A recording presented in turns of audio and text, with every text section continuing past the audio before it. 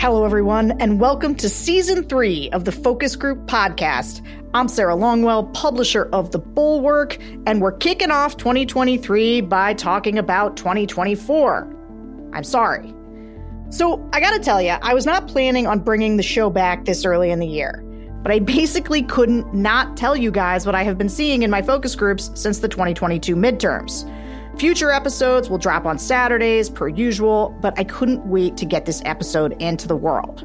Now, ever since summer of 2022, basically around the January 6th committee, we noticed a real drop in enthusiasm for Trump's 2024 candidacy among voters who had just voted for him in the 2016 and 2020 general elections.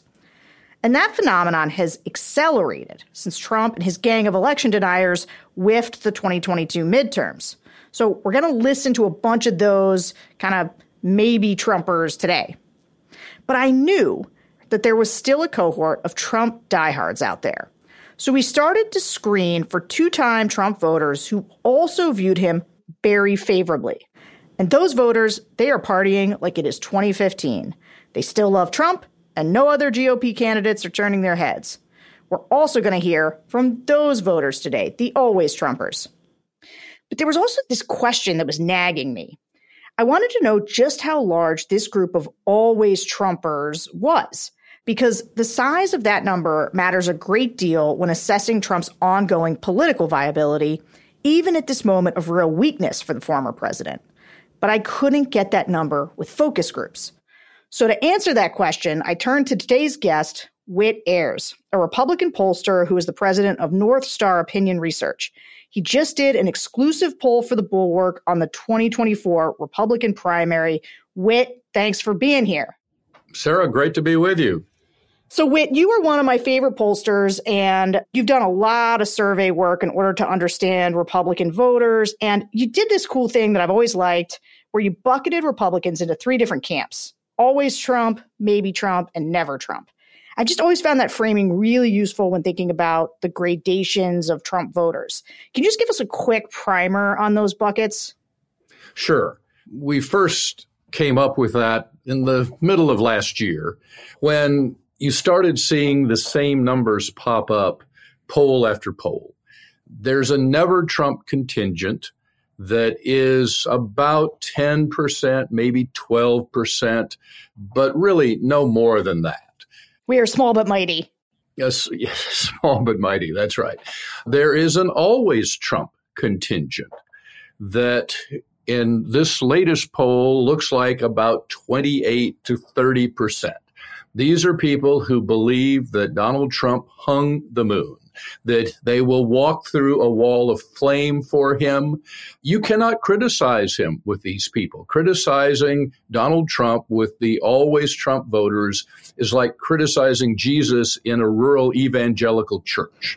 You're not going to change the view about Jesus, but you're sure going to trash the reputation of the person who criticizes Jesus.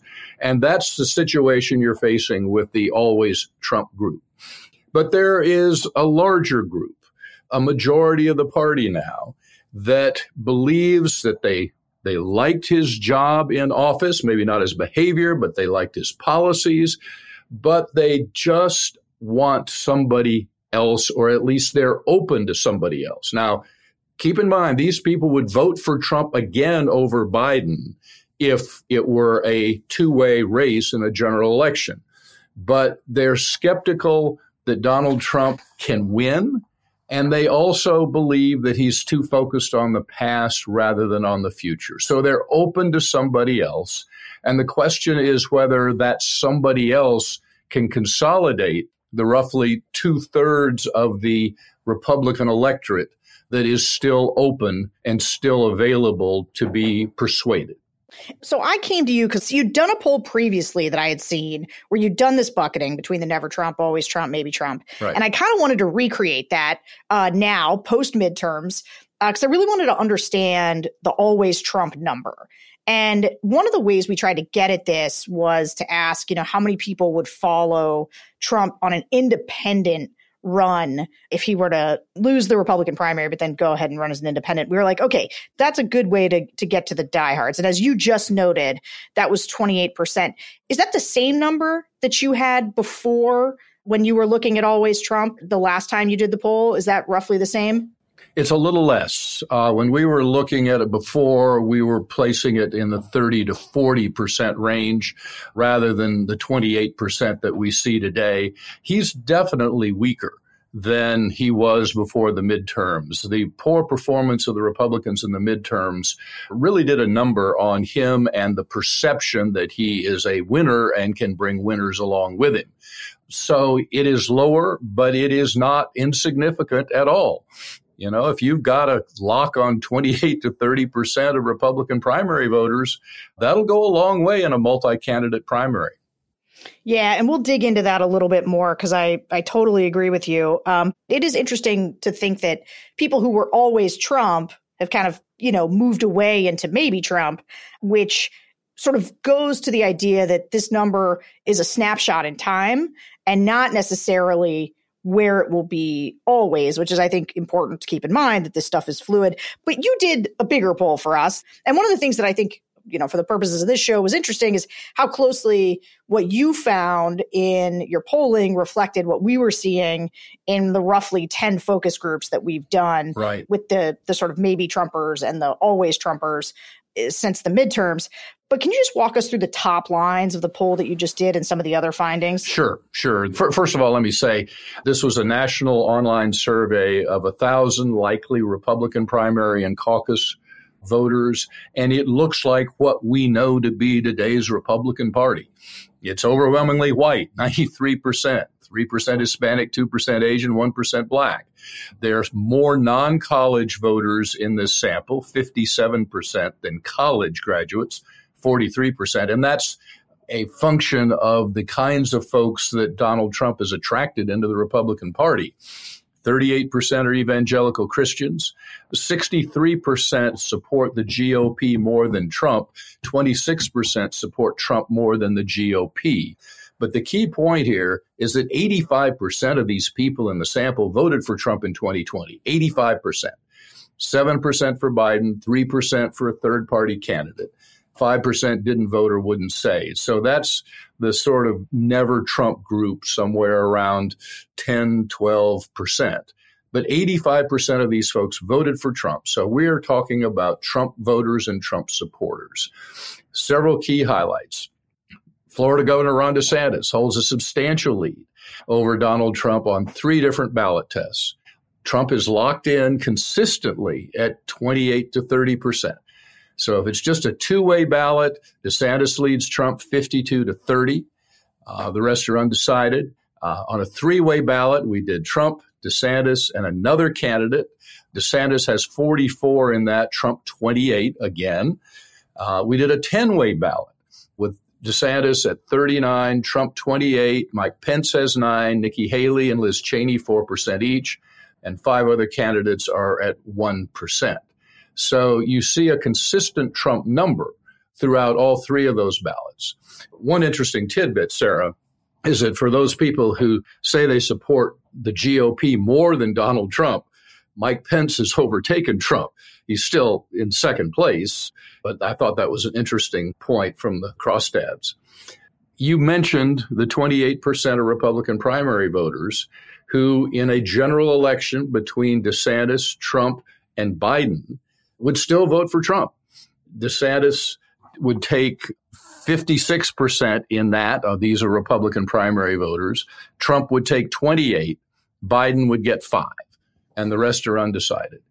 So DeSantis still gets a majority of those. But if you lose a quarter of the base vote, you've got a situation comparable to what we had in 1912, when former Republican President Teddy Roosevelt ran as a bull moose against Republican nominee William Howard Taft, and the Democratic nominee Woodrow Wilson split the Republican vote and ensured that Democrat Wilson would win the election. In order to try to get a sense of why people may be reluctant to support Trump, even though they supported him in the past, we did 2 different examples with a split sample. Half the sample got one, half sample got the other. Donald Trump is the best candidate Republicans can nominate in 2024. That comes in at 35. I supported Donald Trump when he was president, but I don't think he can win the presidency in 2024, and I want a different nominee who can win, is 52. And I did not support Donald Trump when he was president, and I did not want him to be the Republican nominee in 2024, was 13. So a majority to say they want a different nominee who can win. We asked that again, but the second option was a little bit different this time. We said, I supported Donald Trump when he was president, but he now seems focused on the past, and I want a nominee who's focused on the future. That gets 57%. We asked him an open-ended question, Sarah, about what doubts do you have here for a Trump candidacy in 2024? Now, a lot of the people who support Donald Trump more than the GOP said they had no doubts at all. He was the best president we ever had and can't wait till he's back in the White House. But the other answers of the people who were looking somewhere else refer to his personal characteristics, not his policy positions or his record as president. So they talked about his behavior, his mouth, his age. He was too old. They thought maybe like somebody younger who could serve 2 terms rather than 1, that he's a loser, that he has baggage, and that he's too divisive. The open-ended questions were really interesting just because they totally reflect what we hear from the focus group participants about why they think Trump is not electable. And that is, it's not that they dislike Trump. They're not even saying that they disagree with his behavior. They think other people disagree with his behavior. Right. They think his baggage makes other people not vote for him. And so they have these concerns about his electability. I hear it all the time in the focus groups. Let's listen. I'd like to say flat out that I would vote for him because I do think that he does what he says he's going to do. But at this point, there's so many people that don't like him. And I have friends that have the same feelings that I do when it comes to politics, but they despise him. You know, and it's not because of what he did. They like what he did. They just don't like his attitude. You still got a lot of people holding on to the election was stolen and blah, blah, blah. Maybe it was, but, you know, you can't move on until you let go of this. You know, if he was president, that'd be great because I like the policies. But honestly, I consider that he's lost the last 2 elections. I mean, midterms for him, whether or not he does a good job when he's in there, part of his role as leader of the party is getting others elected within the party. We lost a lot of seats in 2018. 2020, he lost. A lot of his candidates that he endorsed lost the midterms. Don't get me wrong. I love Donald Trump and everything he stands for. But, I mean, you look at him and people just across the U.S., and even some Republicans, I mean, they just look at the guy and just disgusted by him for stupid reasons. I love Donald Trump, but I think DeSantis would be better for the country as a whole. If you ask people about the 2020 election and if they're sort of tired of hearing about it, they'll definitely say yes. As time's gone on, they've gotten more and more annoyed by Trump focusing on looking back on 2020. But when they offer reasons, it often has to do much more with electability and their concerns that they don't think that Donald Trump can win. And one of the things that I noticed, when I saw the drop-off begin to occur, it was during the January 6th committee. Prior to that, we had always had in any group of 2-time Trump voters, you'd get at least half the group wanting Trump to run again. But during the January 6th committee is when we started to see groups with 0 people, multiple groups with 0 people who wanted to run again. And that was really unusual. And it really raised some bells for us. I don't think it was the January 6th committee per se, because it wasn't like they were sitting there watching the January 6th committee hearings and being like, oh boy, Trump did some really bad things. I'm not going to vote for him anymore. It was raising the specter of this idea of Trump has too much baggage. But the other thing that was happening was the rise of Ron DeSantis. There was this Ron DeSantis boomlet. And I feel like these maybe Trump people, it is both, they don't think that Trump's necessarily electable, but they have somebody else that they do think is electable. I think you and I would like it to be that people see Trump for who he is and they're breaking with him. But it's pretty clear that's not what's happening, right? The drift is more, I want somebody like Trump, but I'm not sure Trump the man is it anymore, right? Yeah, there's no question DeSantis had a great year. in 2022. I mean, a thumping reelection in what had been a very close swing state. And he is very, very popular in Florida.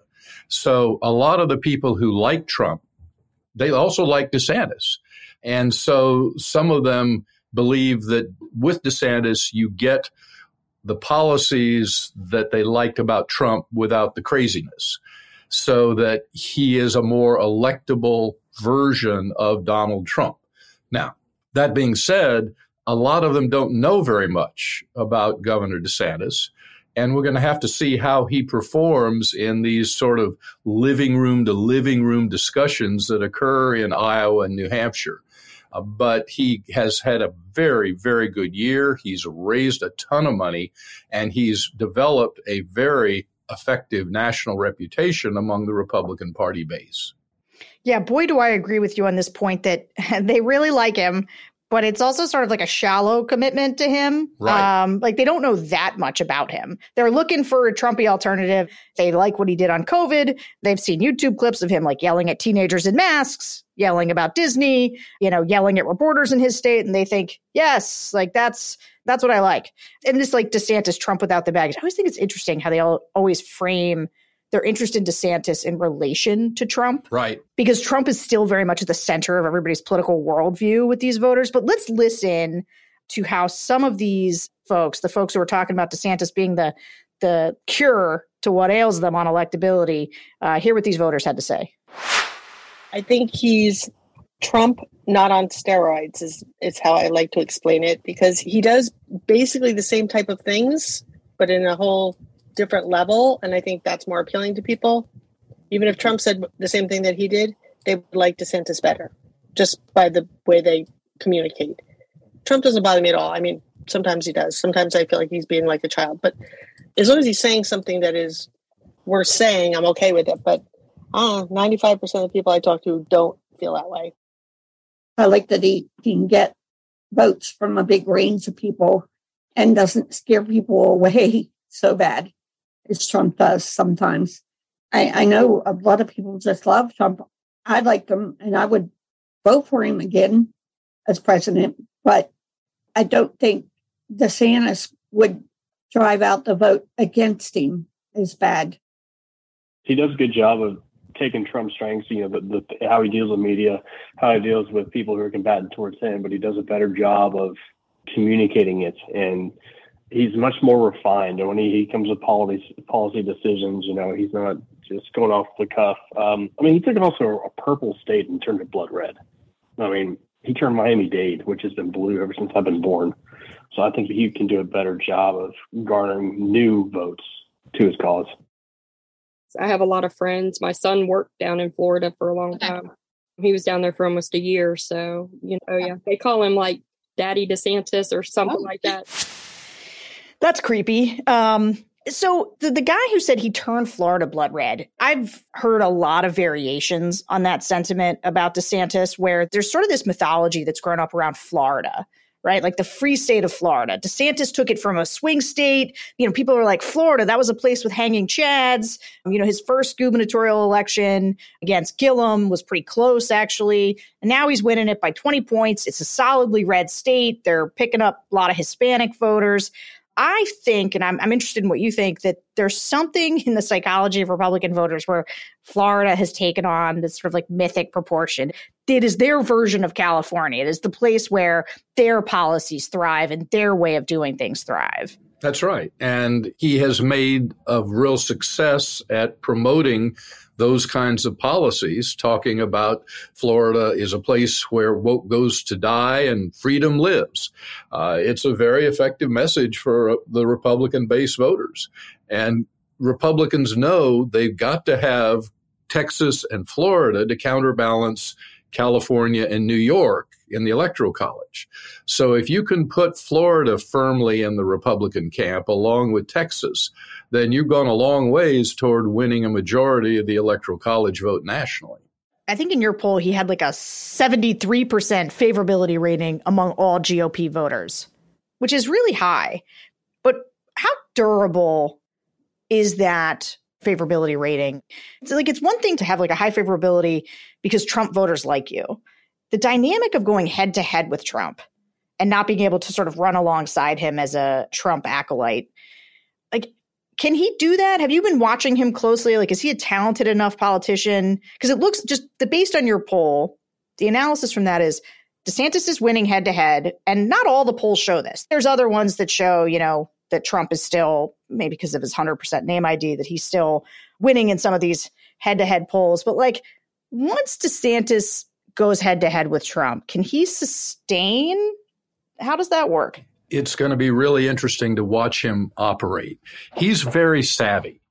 For example, he's talked about promoting election integrity in Florida, starting an election integrity task force, but he's never actually said the 2020 election was stolen.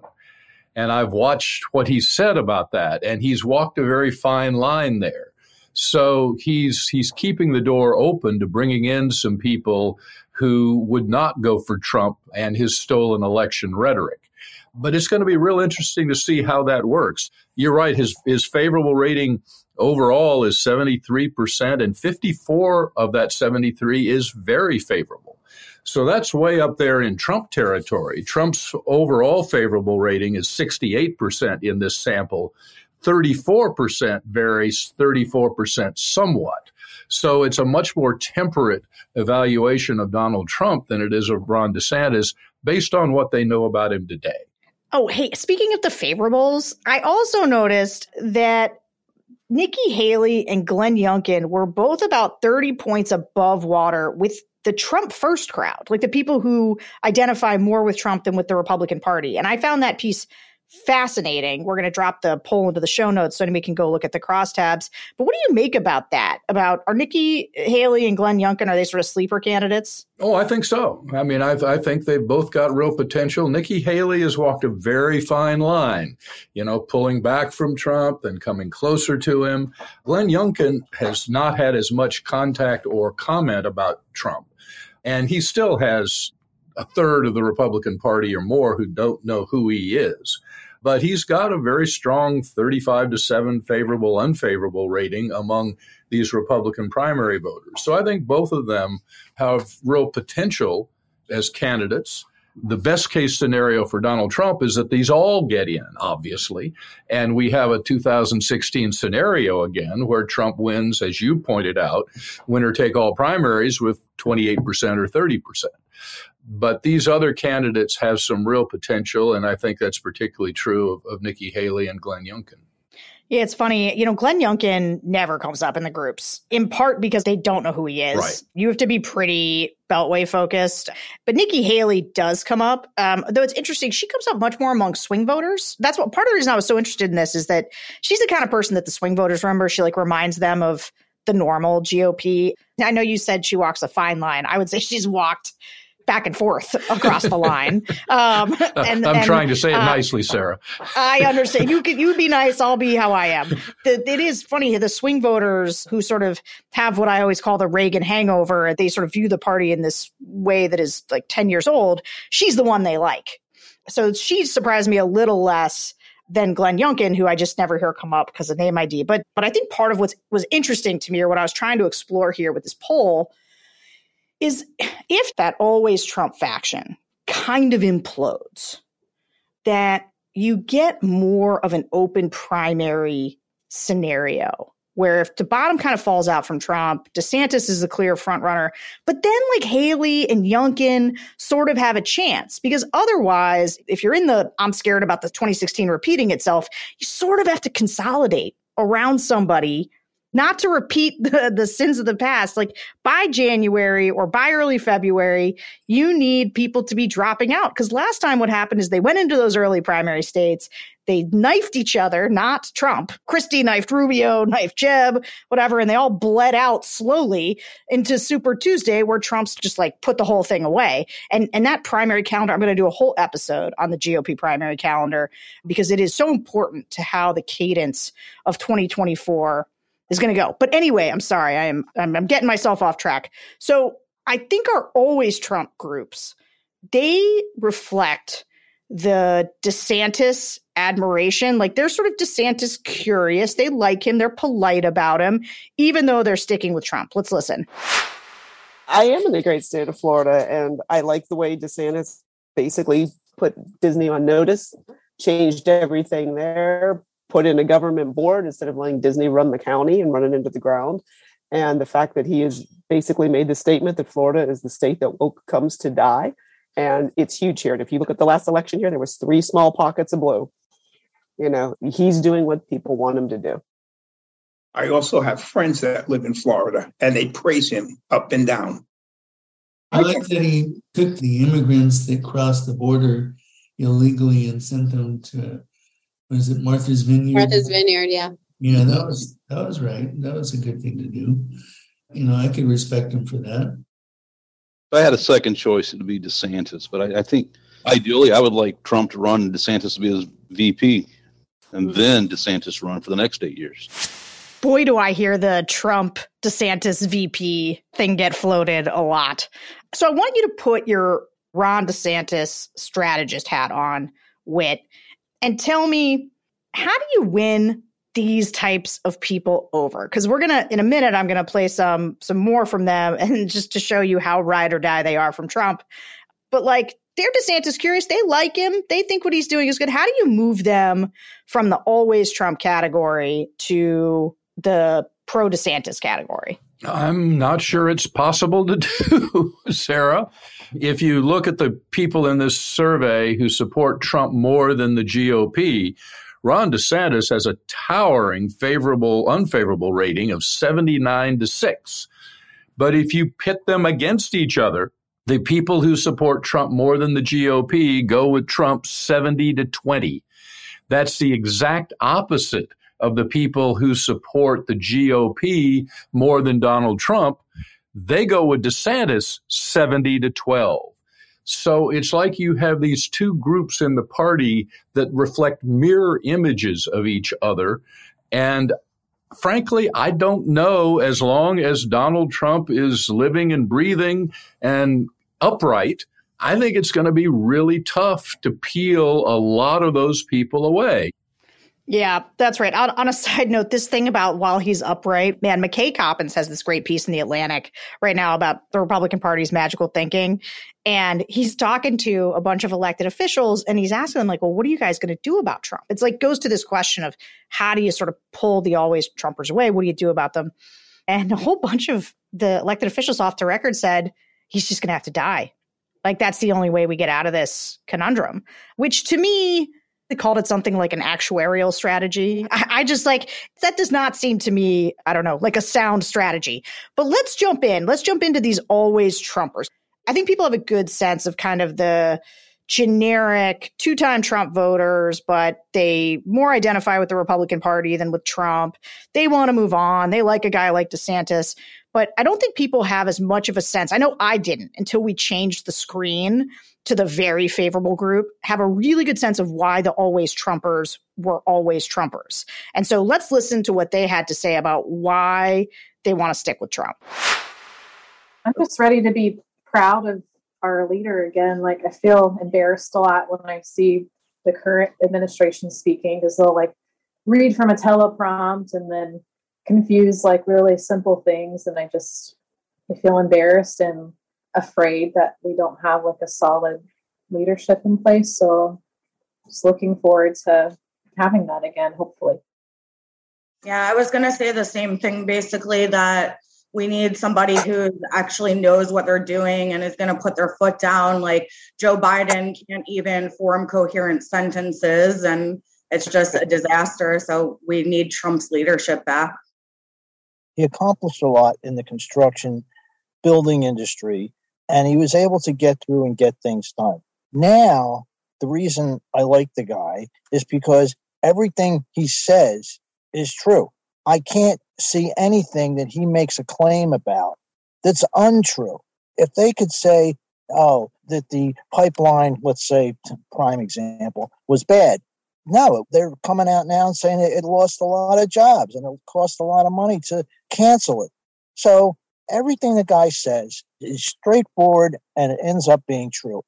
He may embellish a lot of things just to promote himself because that's his business. They can't get anything on him. I like him because he's not a politician. And I don't like the way they sugarcoat everything and when they talk down to us like we're idiots. I like that he spoke like we did. He says it like it is. He doesn't care who he makes mad. And he's not establishment, because the problem is we keep getting these lifetime politicians in that are establishment. They're all in cahoots together. He was an outsider, and look how much we're finding out about how shady our entire government is now because of what he brought to the forefront. What he said he was going to do, he did. Nobody else can say that. Right or wrong, I believe him. I'm sure he embellishes. I'm sure he stretches the truth. But if he says he's going to get something done, he gets it done. I also like the fact that he's the only one that really has something to lose, right? He's a billionaire. It's not worth his while to take on the presidency. He has all the money. He has a supermodel wife. He has a great family, etc. It's more of a burden and a hindrance for him to take on the presidency. So that makes me ask the question, well, why would he give it all that up unless he was definitely motivated to do so? So the last three people you just heard in that clip were from a group where everyone said that they would vote for Trump as a third-party candidate, even if DeSantis were the nominee running against Joe Biden. So our poll, Whit's poll, clocked 28% of Republican primary voters taking that same position. And that was the most interesting part to me. As we've talked about, that gives Trump like an enormous base to work with. But one of the things that struck me as I've listened now to several groups of these people who are ride or die for Trump is the way they talk about Trump is basically the only person that they can think of that is against the establishment. Like even Ron DeSantis, who they like fine, but basically they talk a lot about this idea that there's an establishment Republican Party that they hate and that Trump is the only one who's taken them on. And that's why they will follow him, even if he runs an independent bid. And, I got some pushback when I put out the poll from people like Ross Douthat being like, 28% are not going to follow Trump to a third party if he runs against DeSantis. And I think that's probably true. Like, I think this 28% number probably continues to go down somewhat. But there's a number. Is it 20%? Is it 15? Is it 10? Any of them are enough to crater, as you said, to split the vote, just like, I can't remember what historical year you threw out there. Your history is better than 1912. Mine. Yeah, okay. 1912. So what do you think? Do you think Trump would run as a third party candidate? Like, because that was the other thing. Not only would that many people not follow him, but Trump won't do it. Now, my response would be maybe he doesn't run as a third party candidate, although Trump loves to raise money. That's a great way to raise money. And he does not care about the Republican Party. Not one bit. Trump only cares about himself. He does not care about the Republican Party. And also, if somebody else gets the nomination, won't he just trash them endlessly and drive down, maybe just diminish enthusiasm for whoever the candidate is? So, like, how much damage can Trump do with this sort of lock on this percentage of voters? Sarah, we need to mention one other consideration that we haven't talked about, and that is some states have sore loser laws, where if you run for the nomination and don't get it, then you cannot get on the ballot as an independent. But I think Donald Trump's reputation and standing is sufficient so that his forces could go to work and get him on a lot of ballots. And as you said, it doesn't take 28% to split the Republican vote and put a Democrat in the White House. Any significant percentage is enough, given how closely balanced Republicans and Democrats are in the country as a whole. But it's fascinating to me to listen to your focus groups basically verify the numbers that we found in this survey. Of the people who like Trump more than the GOP, 98% have a favorable view of Trump, and 78 of that 98 have a very favorable view of Trump. That is a solid base, a rock solid base that I think is not going to go anywhere, even if he ran as an independent and got on the ballot in a number of states. Yeah, I mean, this is the thing that I think sometimes maybe some of the political observers who don't listen to these voters maybe don't understand is the intensity of their commitment to Trump and the fact that they don't really care about the Republican Party. Like, some of them might make some strategic calculations. They might sit there and think to themselves, well, I don't want to reelect Joe Biden. There's definitely some percentage is going to do that. But there's a percentage of them that are like, no, you guys are a uniparty. You're all the establishment. I'm with Trump forever, to the grave, pry him from my cold, dead hands.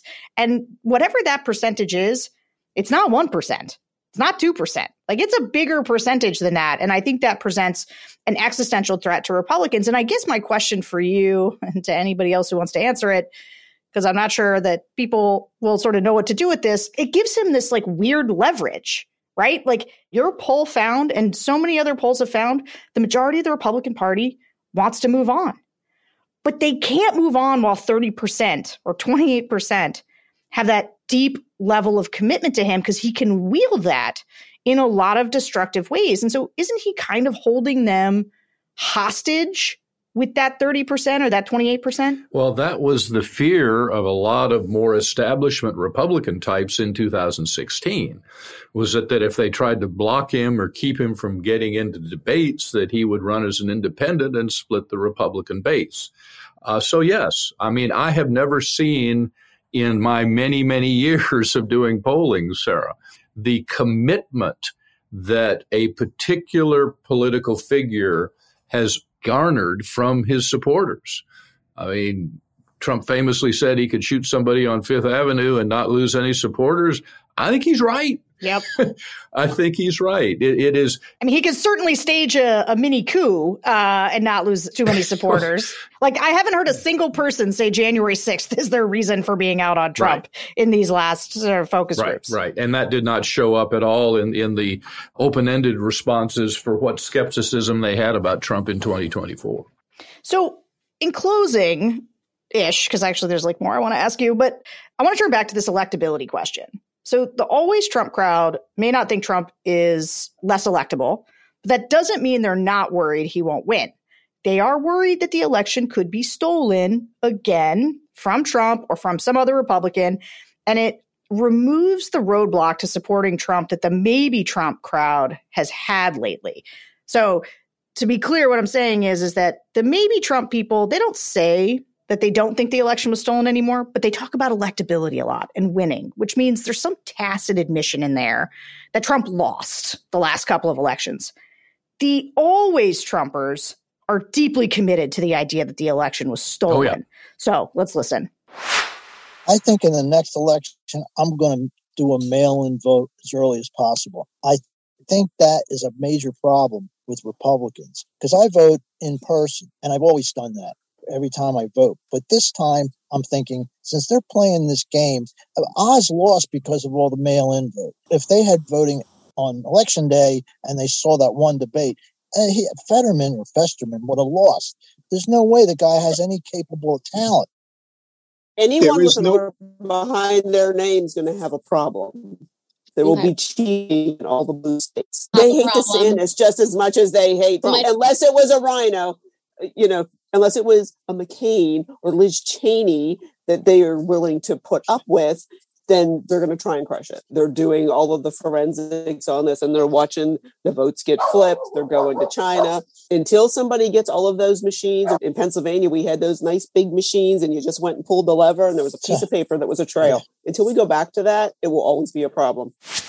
You know, the fact that they believe that these Republicans are actually winning and that Trump actually won, it helps them not have to have that electability concern, which is, I guess, makes some intuitive sense when you think about it. If you think that they're just going out there and stealing elections from all these Republicans, then you just vote for the person that you like the best, and you're not doing the armchair analysis about electability concerns. I was surprised. Originally, the number of people who said that the election was stolen, it kind of peaked around 70%. But after 2022, it seems to be ticking back down. Have you seen that?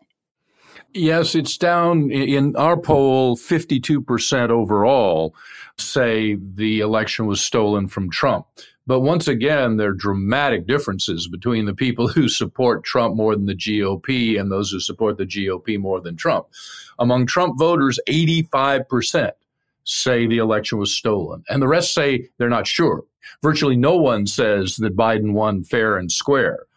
Among the GOP more than Trump voters, they're split into thirds. A third say Biden won fair and square.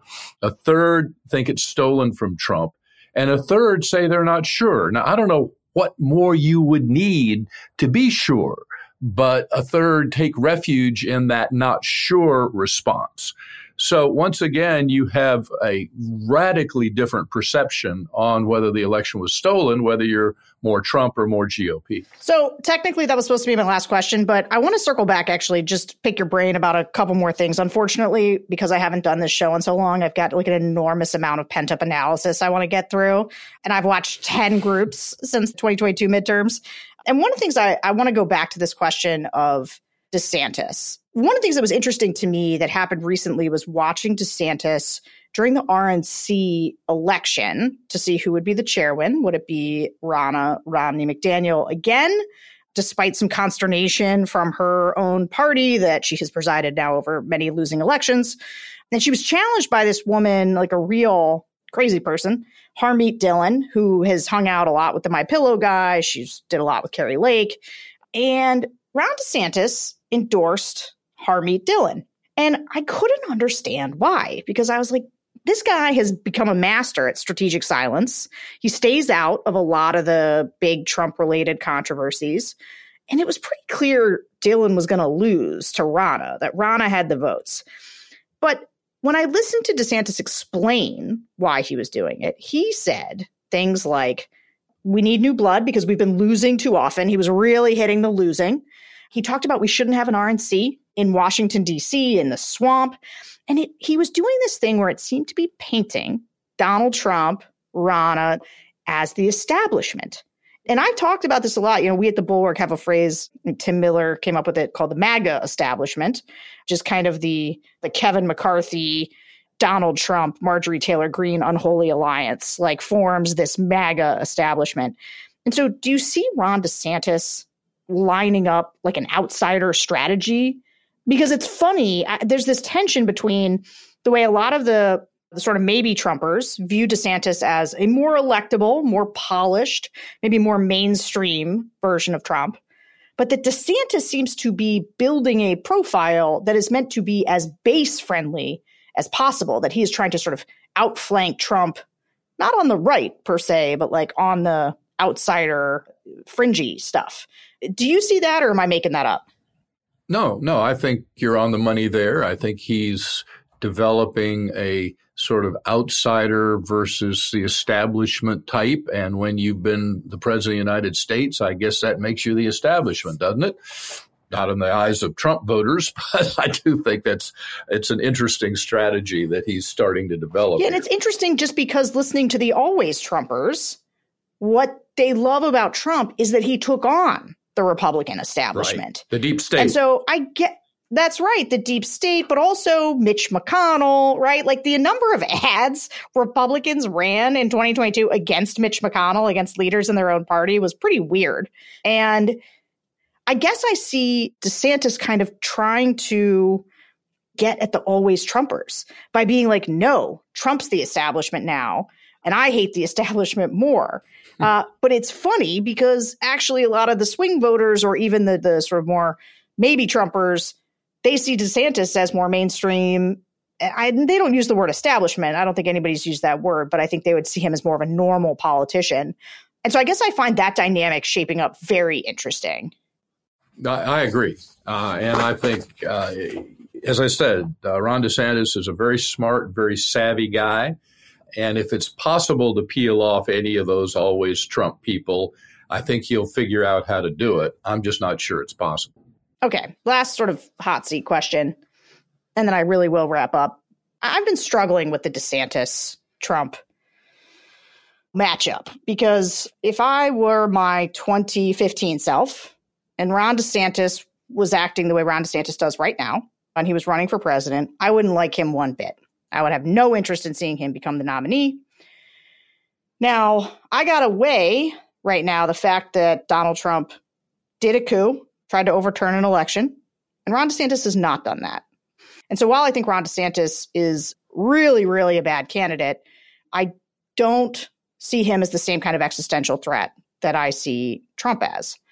But do you feel like an election of Ron DeSantis, and don't let forget my opinion of this, does in your opinion, the election of Ron DeSantis represent the moving on to something better than Trump? Or is it just moving on to kind of Trump without the same kind of baggage, like a slightly more, I don't know, like in the frame of those voters, like, is he like Trump without the legal problems? Or do you think he represents a significant shift away from the dangers that Trump represented? Like deep down, he's a relatively normal guy that you don't have to be so afraid of. I think that Ron DeSantis has an unerring ear for what motivates base Republican voters today. And I think he is the kind of candidate that if he performs as well at the presidential level as he did at the state level, that could really unite the Republican Party. Now, I need to tell the story that my first presidential candidate, Lamar Alexander, told me. He said going from a statewide race to the presidential race is like going from 8th grade basketball to the NBA finals. It is a completely different level of scrutiny.